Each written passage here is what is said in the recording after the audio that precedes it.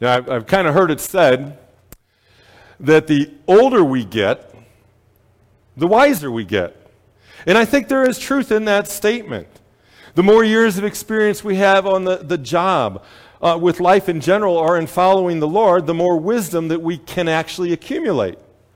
And it makes sense. And in many instances, it is true. But experience leading to wisdom isn't always true. Sometimes we get stuck in our ways. We don't learn from our past mistakes. We stop learning. We stop growing closer to Jesus. You know, the nation of Israel in the Old Testament provides a great example. There were times where their years of experience certainly didn't equate to greater wisdom. They often made the same mistakes over and over again. And even when God proved he was trustworthy, the Israelites didn't always trust. And I've also learned from watching others in my own personal experience that the older we get, the more opinionated we can become. In the Bethesda News that's coming out this week, I confess that I have become much more opinionated with age. Now, on one hand, my convictions run deeper, and I am more pro-life than ever, and I know and love Jesus more deeply than I did when maybe I was in my 20s or 30s. But on the other hand, my deeply seated opinions often have me arguing with newscasters on TV. And my wife has never said it to me, but I'm sure she's thought, Mark, do you really think those people on TV can hear you? And so being opinionated can be good or it can be bad, and the results often depend on how much wisdom we apply to our opinions. And with that basis, I want to share what is hopefully my wise opinion on a very popular church topic. And the topic is the general decline of church attendance in our country. And I actually believe there are three major reasons or major causes for that decline. And these just aren't my beliefs. Some have come from people who are much more learned and wise than I am. But I do hope they represent wisdom and not simply the opinion of an older guy who really doesn't know what he's talking about. So with that in mind, here are three of the main reasons why I think church attendance is down in our country. And the first one is that Christians look like culture.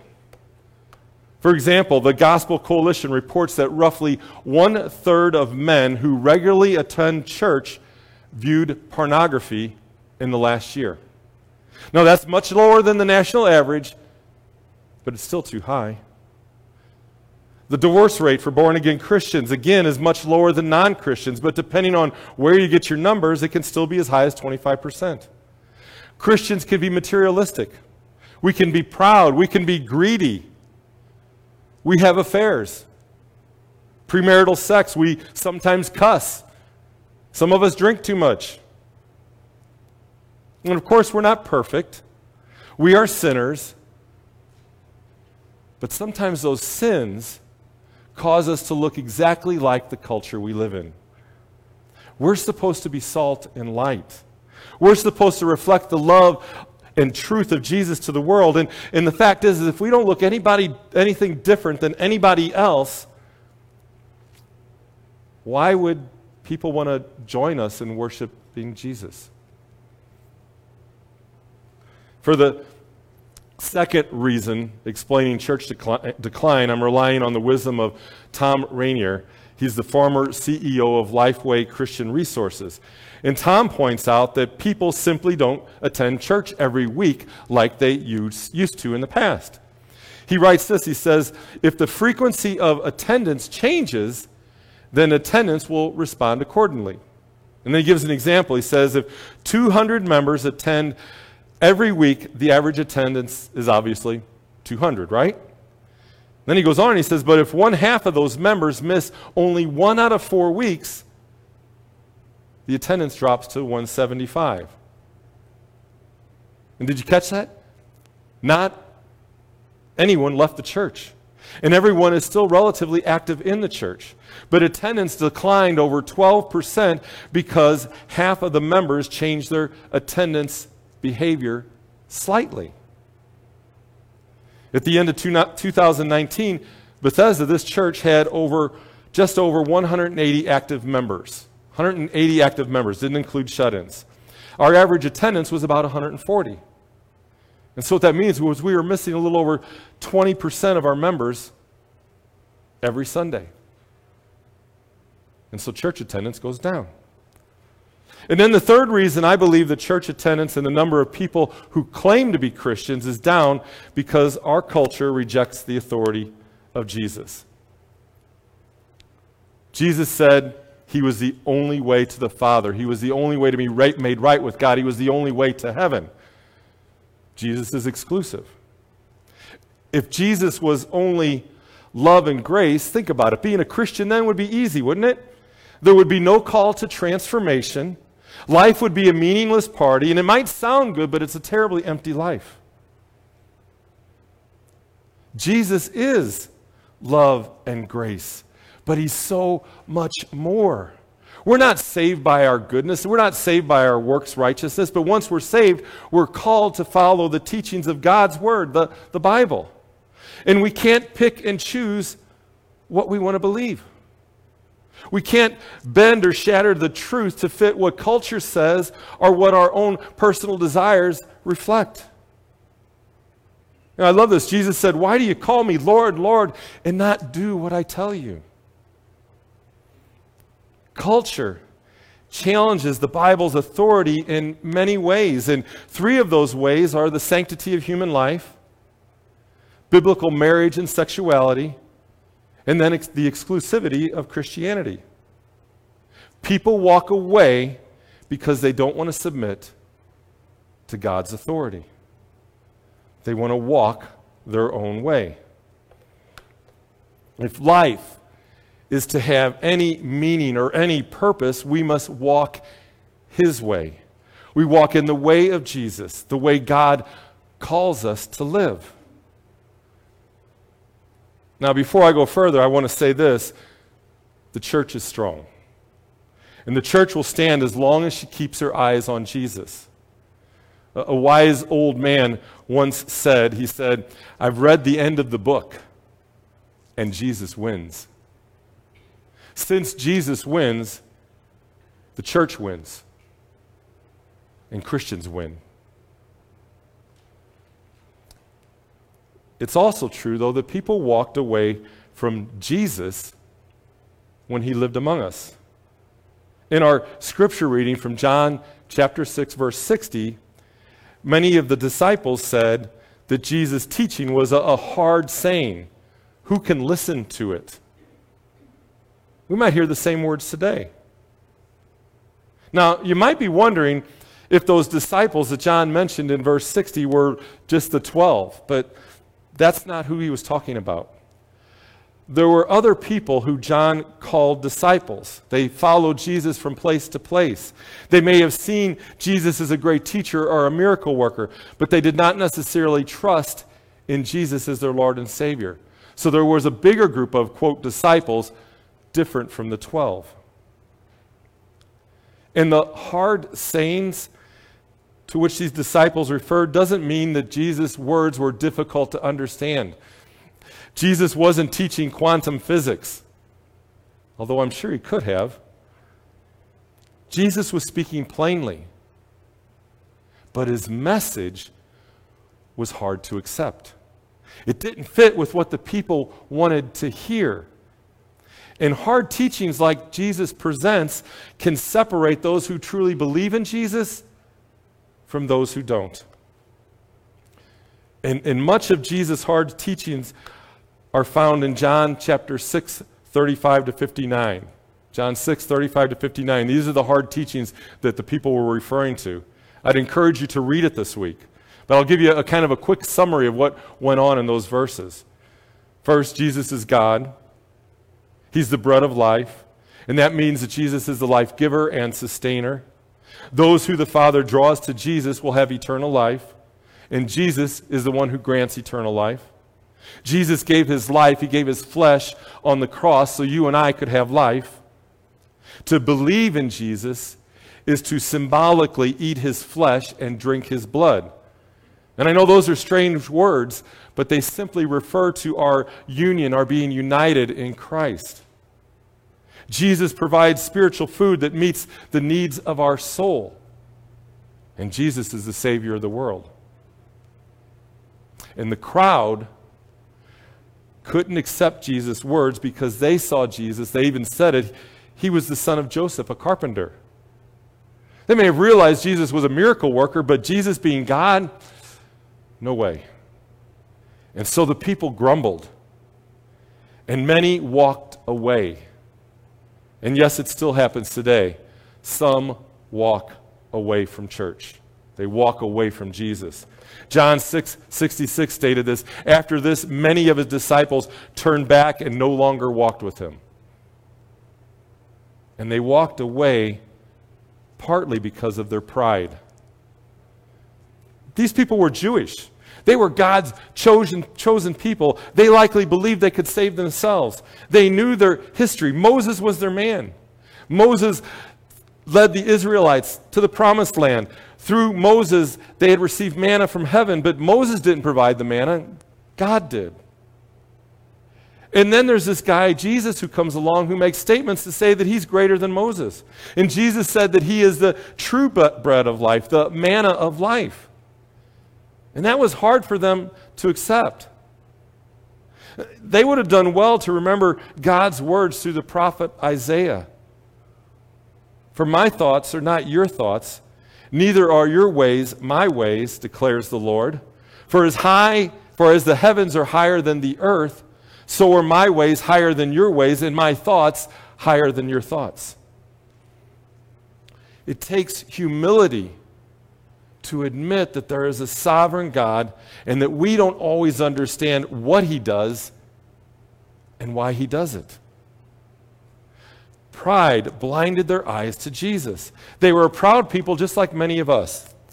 And then pride actually leads to two other reasons that we mentioned for people walking away from Jesus, for people walking away from the church.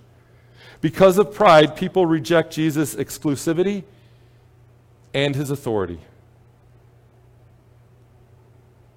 Paul wrote in 2 Timothy chapter 4, verses 3 and 4, he said, "For the time is coming when people will not endure sound teaching, but have itching ears. They will accumulate for themselves teachers to suit their own passions, and will turn away from listening to the truth and wander off into myths." They go to preachers, they go to churches that tell them what they want to hear. They reject biblical authority. Jesus said that he was the only way to the Father. Christianity, though, is open to all. Everyone is invited. But Christianity is also exclusive. You either believe in Jesus or you don't.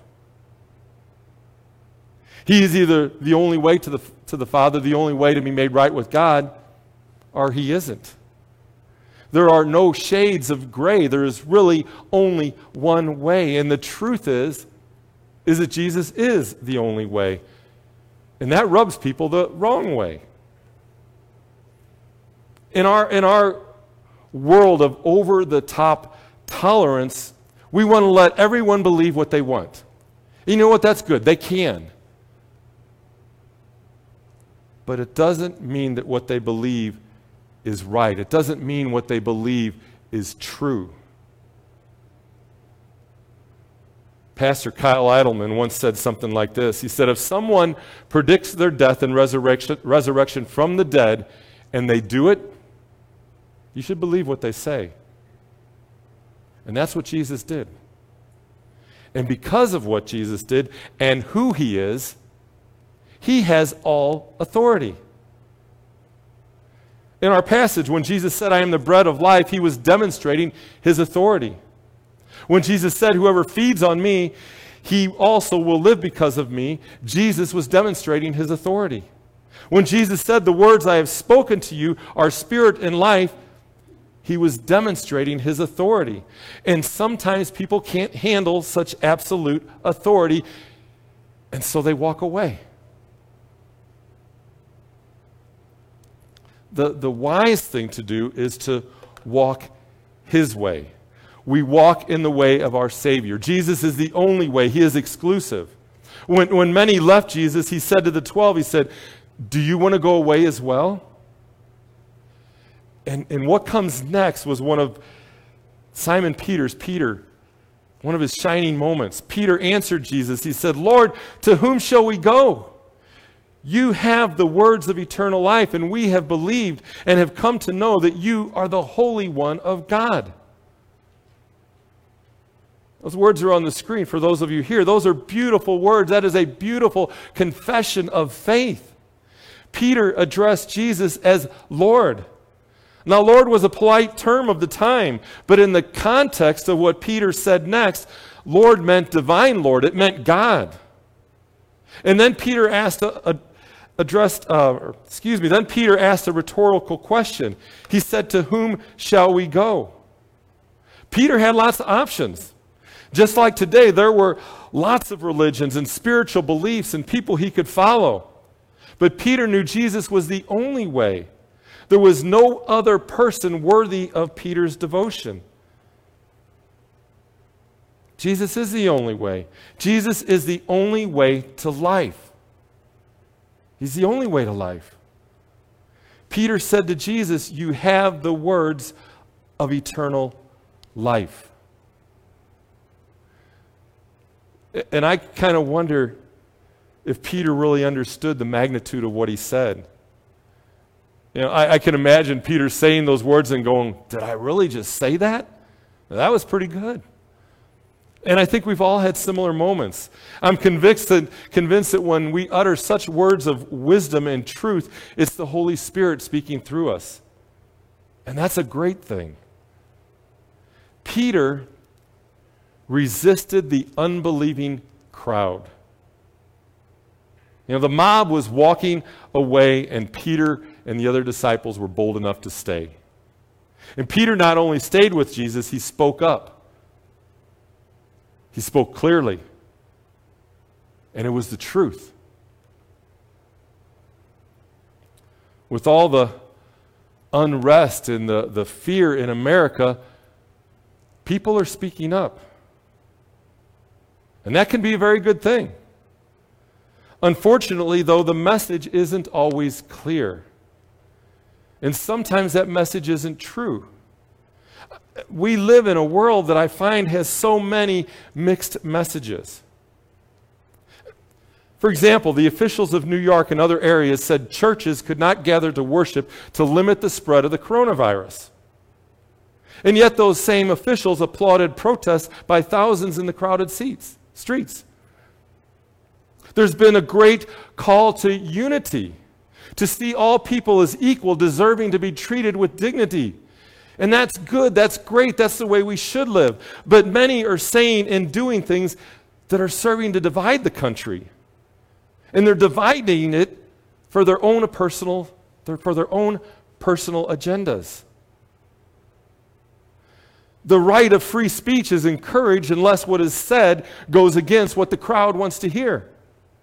For example, Drew Brees, the quarterback of the New Orleans Saints, made what I would call a very patriotic statement. He had a right to say it. It wasn't hateful, and still he was attacked for his words, so much so that he eventually apologized. In recent days, I've heard Jesus compared to our nation's protesters. The comparison states the protesters are fighting authorities, and Jesus fought the religious authorities. And Jesus did do that. But you have to remember that the crowds, kind of like the protesters of Jesus' day, they didn't approve of Jesus either. They stopped following him. And so we have to be careful. We can't say that Jesus is on my side, no matter where we're coming from. We have to be on Jesus' side. And to do so is to stand for the truth, no matter what the authorities or the crowd says.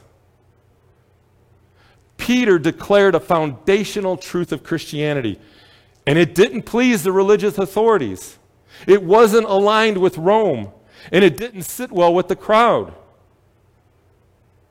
It's kind of out there on its own. And when the crowds were walking away, Peter was walking toward Jesus.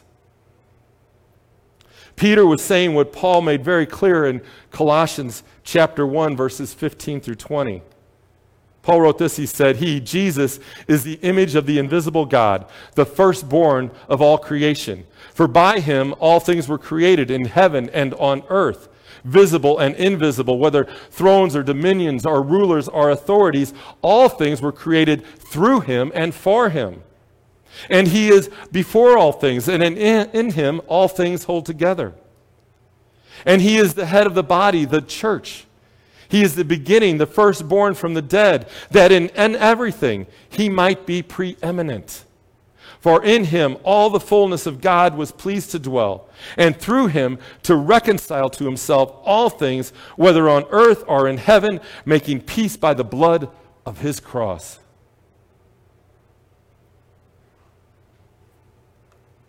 The only way to life is believing the truth about Jesus, and that is the truth about Jesus. The truth states who Jesus is, what he has done, what he is doing, and what he is going to do.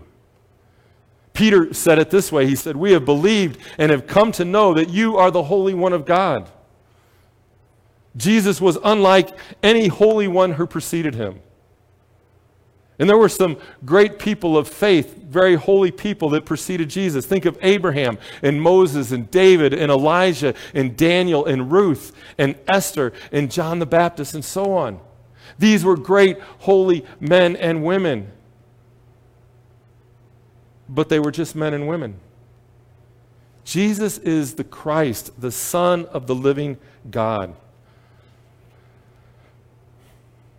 Commentator Richard Phillips actually pointed out something we might have missed in this passage. Peter said, we have believed and have come to know. Which came first?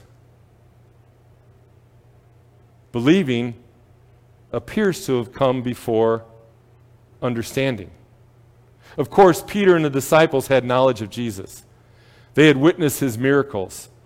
They had heard Jesus teach. But they didn't really fully understand who he was until after the resurrection. And still they believed. They had faith in Jesus. You might be familiar with Hebrews chapter 11. It's known as kind of like the Faith Hall of Fame. It's a great faith chapter. And in that chapter of the Bible, we read words like these. Now, faith is the assurance of things hoped for, the conviction of things unseen. By faith, we understand that the universe was created by the Word of God. By faith, Abraham obeyed when he was called to go out to a place that he would receive as an inheritance. And he went out not knowing where he was going. These all died in faith, not having received the things promised, but having seen them and greeted them from afar. See, the people in that chapter of Hebrews 11, they believed without full knowledge. They believed before they received. When you and I learn what Jesus did on the cross for us and that he rose again from the dead, we believe. And as we walk with Jesus over the years, we get to know him better. We read scripture, we pray, we go to church, connection classes, and community groups. And then we can look back at our life and we can see how Jesus was with us and walked us through some tough times and how he got us, how he rejoiced with us in great times. We grow in knowledge of Christ. We grow closer to Jesus. We grow in wisdom.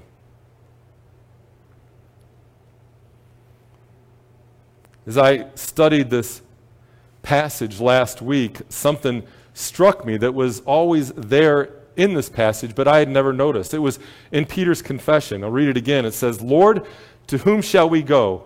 You have the words of eternal life, and we have believed and have come to know that you are the Holy One of God. And this is what struck me. And these are just my words. This is my opinion.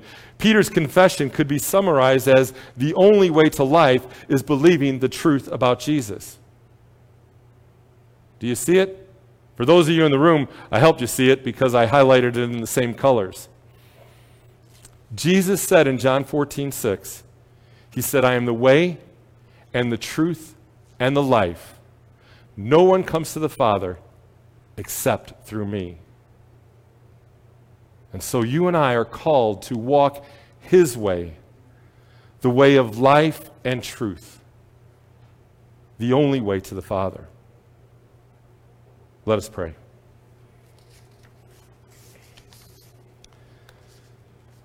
Heavenly Father, we thank you. We thank you that you first called us. You called us to your Son. But then you called us to good works in his name. Lord, we live in challenging times. We still are battling a terrible virus. There is still a need for reconciliation and for racial equality. And Father, we also live in a time where people take things like viruses and things like protests and they use them for their own advantage. Father, help us to come back to you. Help us to realize that Jesus is the only way. He's the way to life. He is the way to you. Be with us each day. Let us be salt and light. Help us when people reject Jesus' authority. Help us to be the ones to show them why they should trust in Jesus and why they should submit to his authority. Father, we just pray for wisdom. We pray that you would guide us, that you would guard our hearts, that you would control our tongue.